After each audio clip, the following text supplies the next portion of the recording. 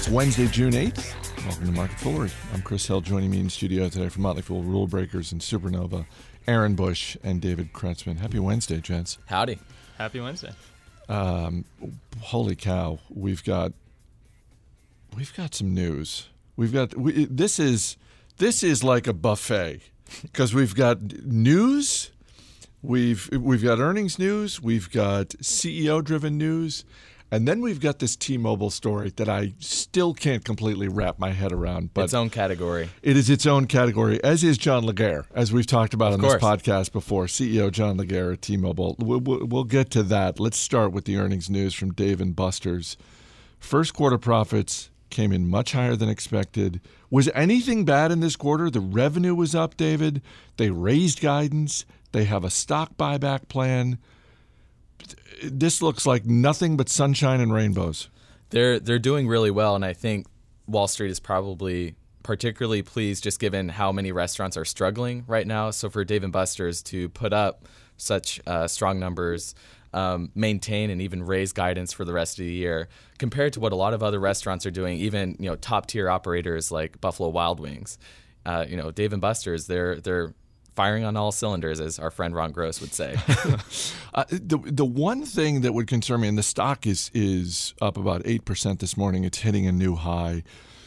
I'm wondering what you think of the valuation of the stock, because the one thing that would concern me for all of the good that they're doing on the operational front, this is very much a discretionary income kind of business. So unemployment is relatively low. Things are generally good in the U.S. economy.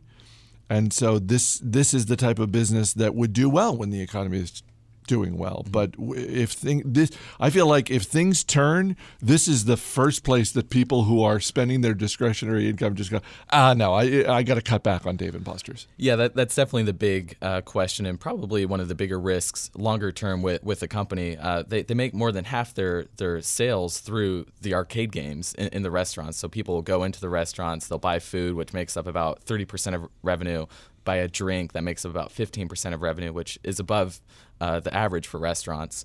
So they really are trying to get people in there and playing these games, which are higher margin and are driving a lot of the results that we're seeing. Management thinks they can open more than 200 of these stores in North America. They have still under 90 stores today. They have 84 at the close of this quarter. That's it? That's it. So that's Shake Shack level. So they could more than double their store count. And something I do like about Dave & Buster's is that they are expanding through their own free cash flow. They're not dependent on outside debt or issuing equity to expand. They're generating strong and increasing amounts of operating cash flow. They can use the free cash flow to open new stores. So right now they're expanding in a sustainable way.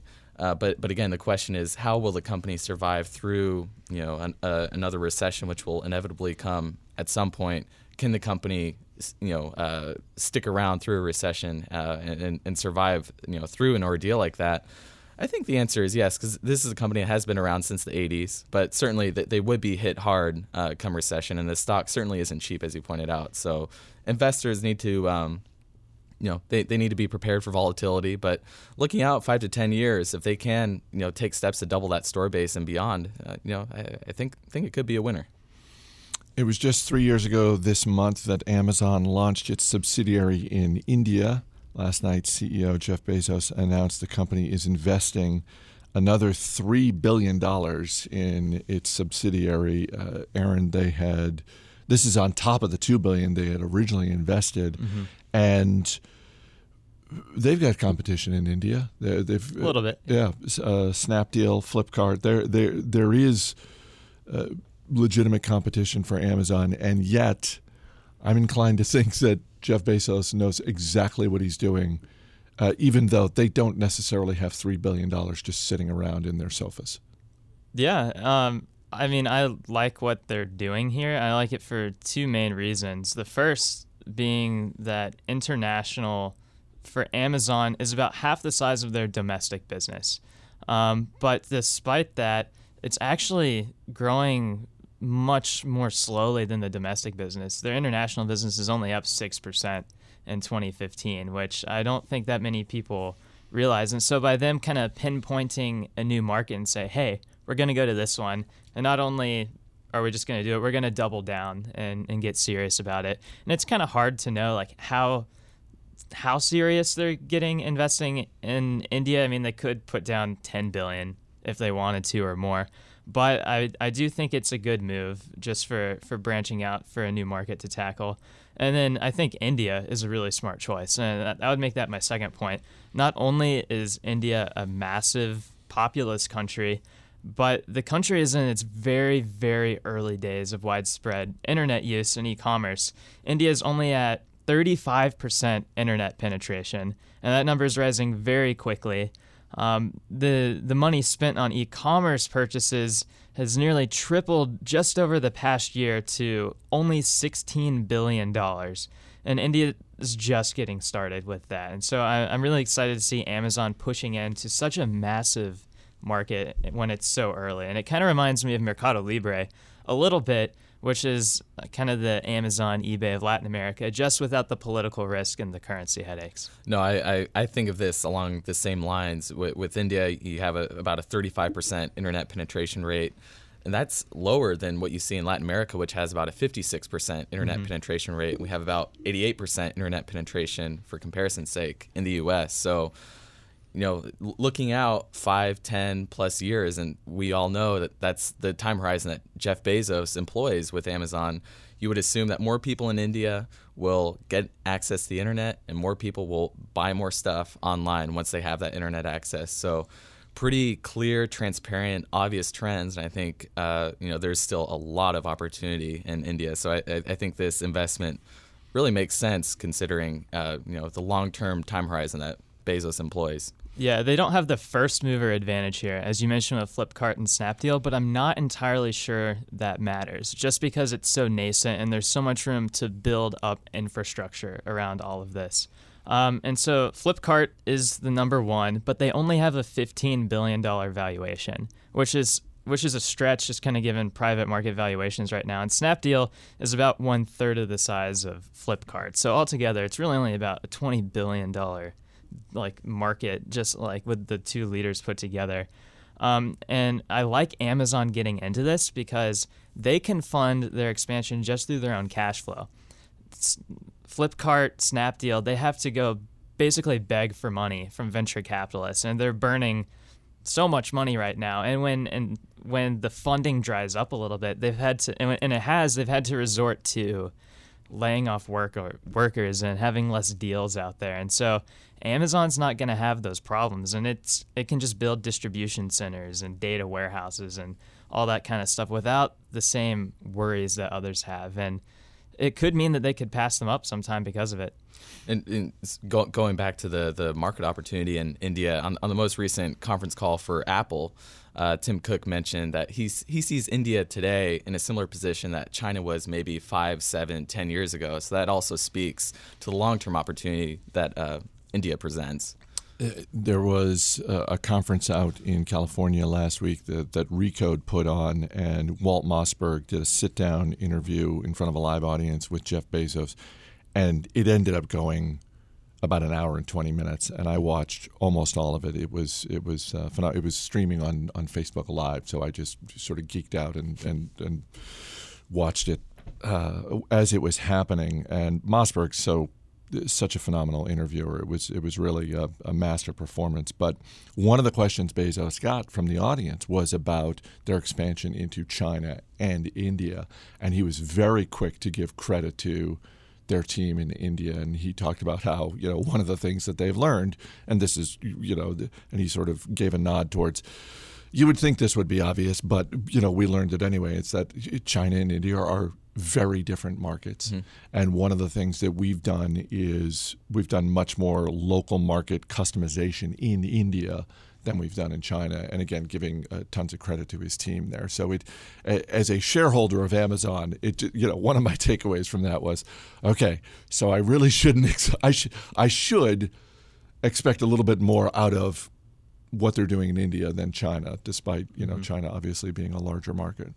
No, I think it's an interesting point because the the Amazon user face that customers have in India will be different than what we experience in the U.S.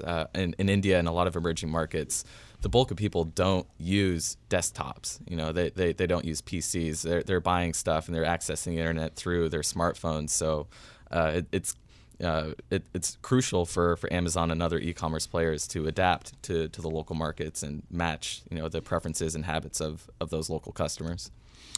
You know what? A couple of our dozens of listeners are in India, so I would love it. I'm just going to, and I rarely do this, but if anyone in India could just drop us an email to marketfoolery@fool.com and share your own e-commerce experience, whether it's with Flipkart, Snapdeal, Amazon, India, whatever it is. But that would just be great to get a little, as we say, a little boots on the ground research there. Sure.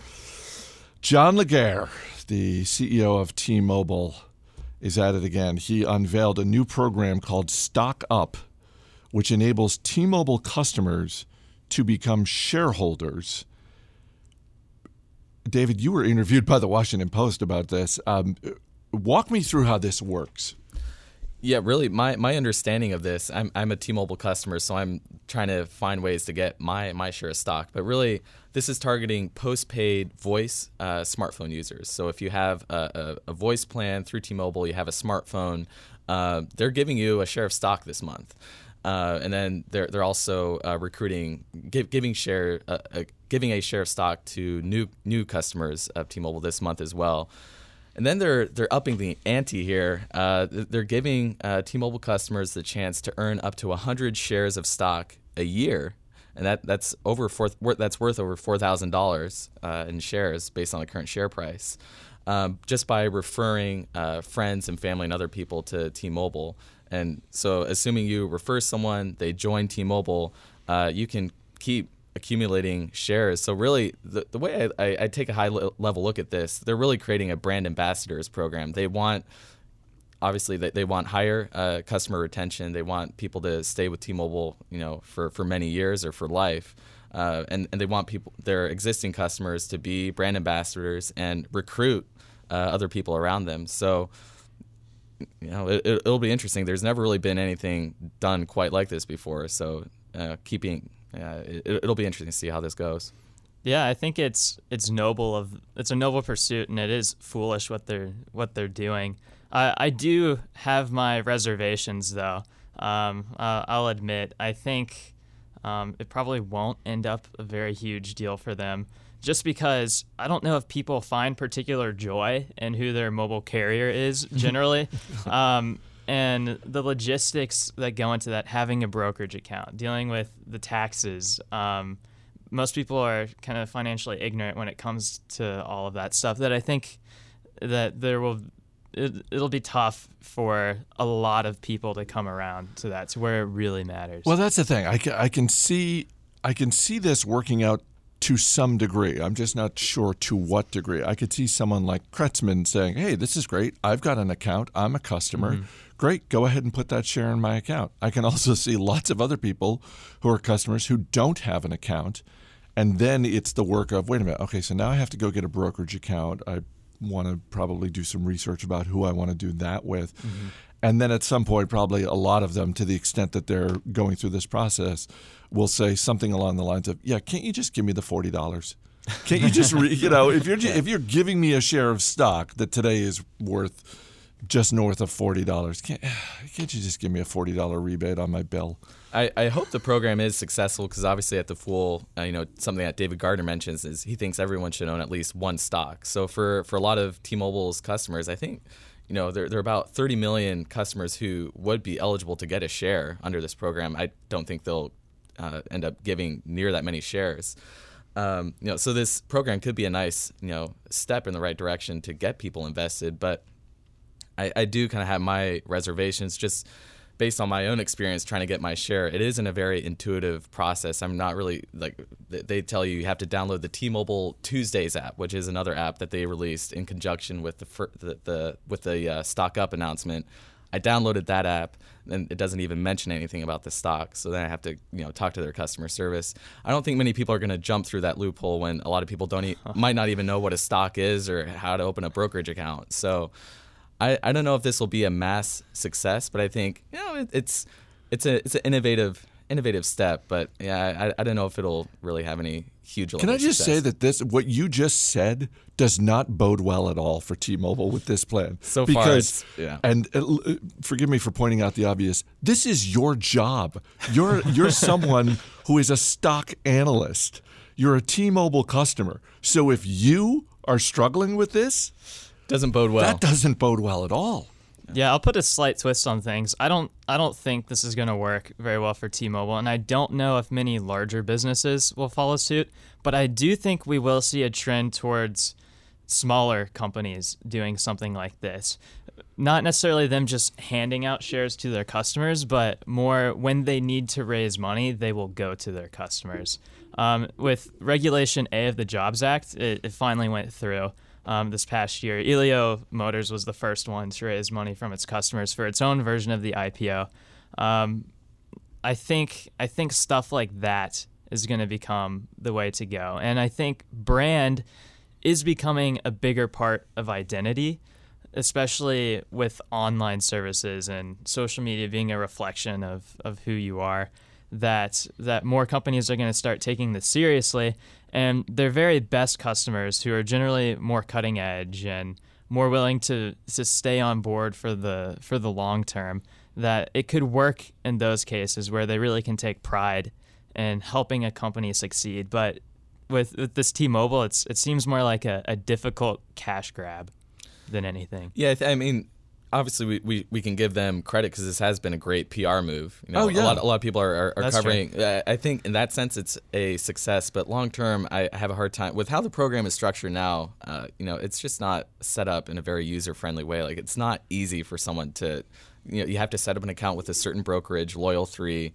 There are all these different hoops you have to jump through to get that share, and I don't think many people will do that. But I agree with Aaron that we're definitely seeing a trend where, especially smaller companies, they want their customers to be part owners of the company. They want these loyal customers to have that sense of ownership, and they want customers who want that company to succeed over the long term.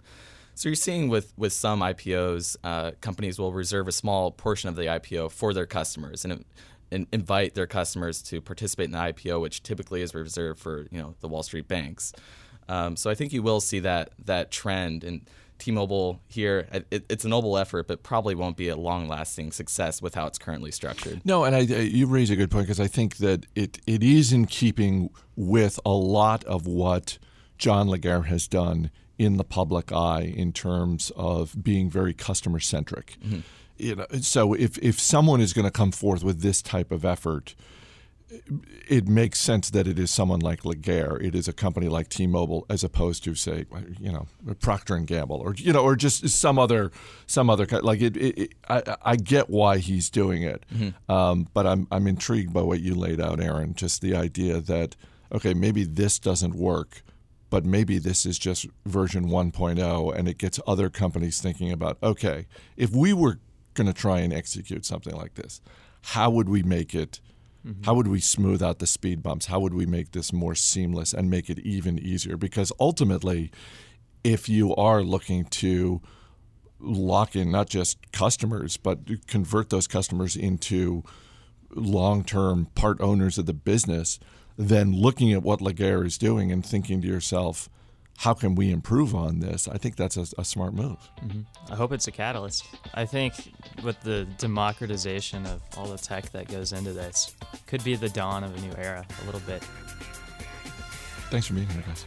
Thank you. Thank you. As always, people on the program may have interest in the stocks they talk about, and the Motley Fool may have formal recommendations for or against.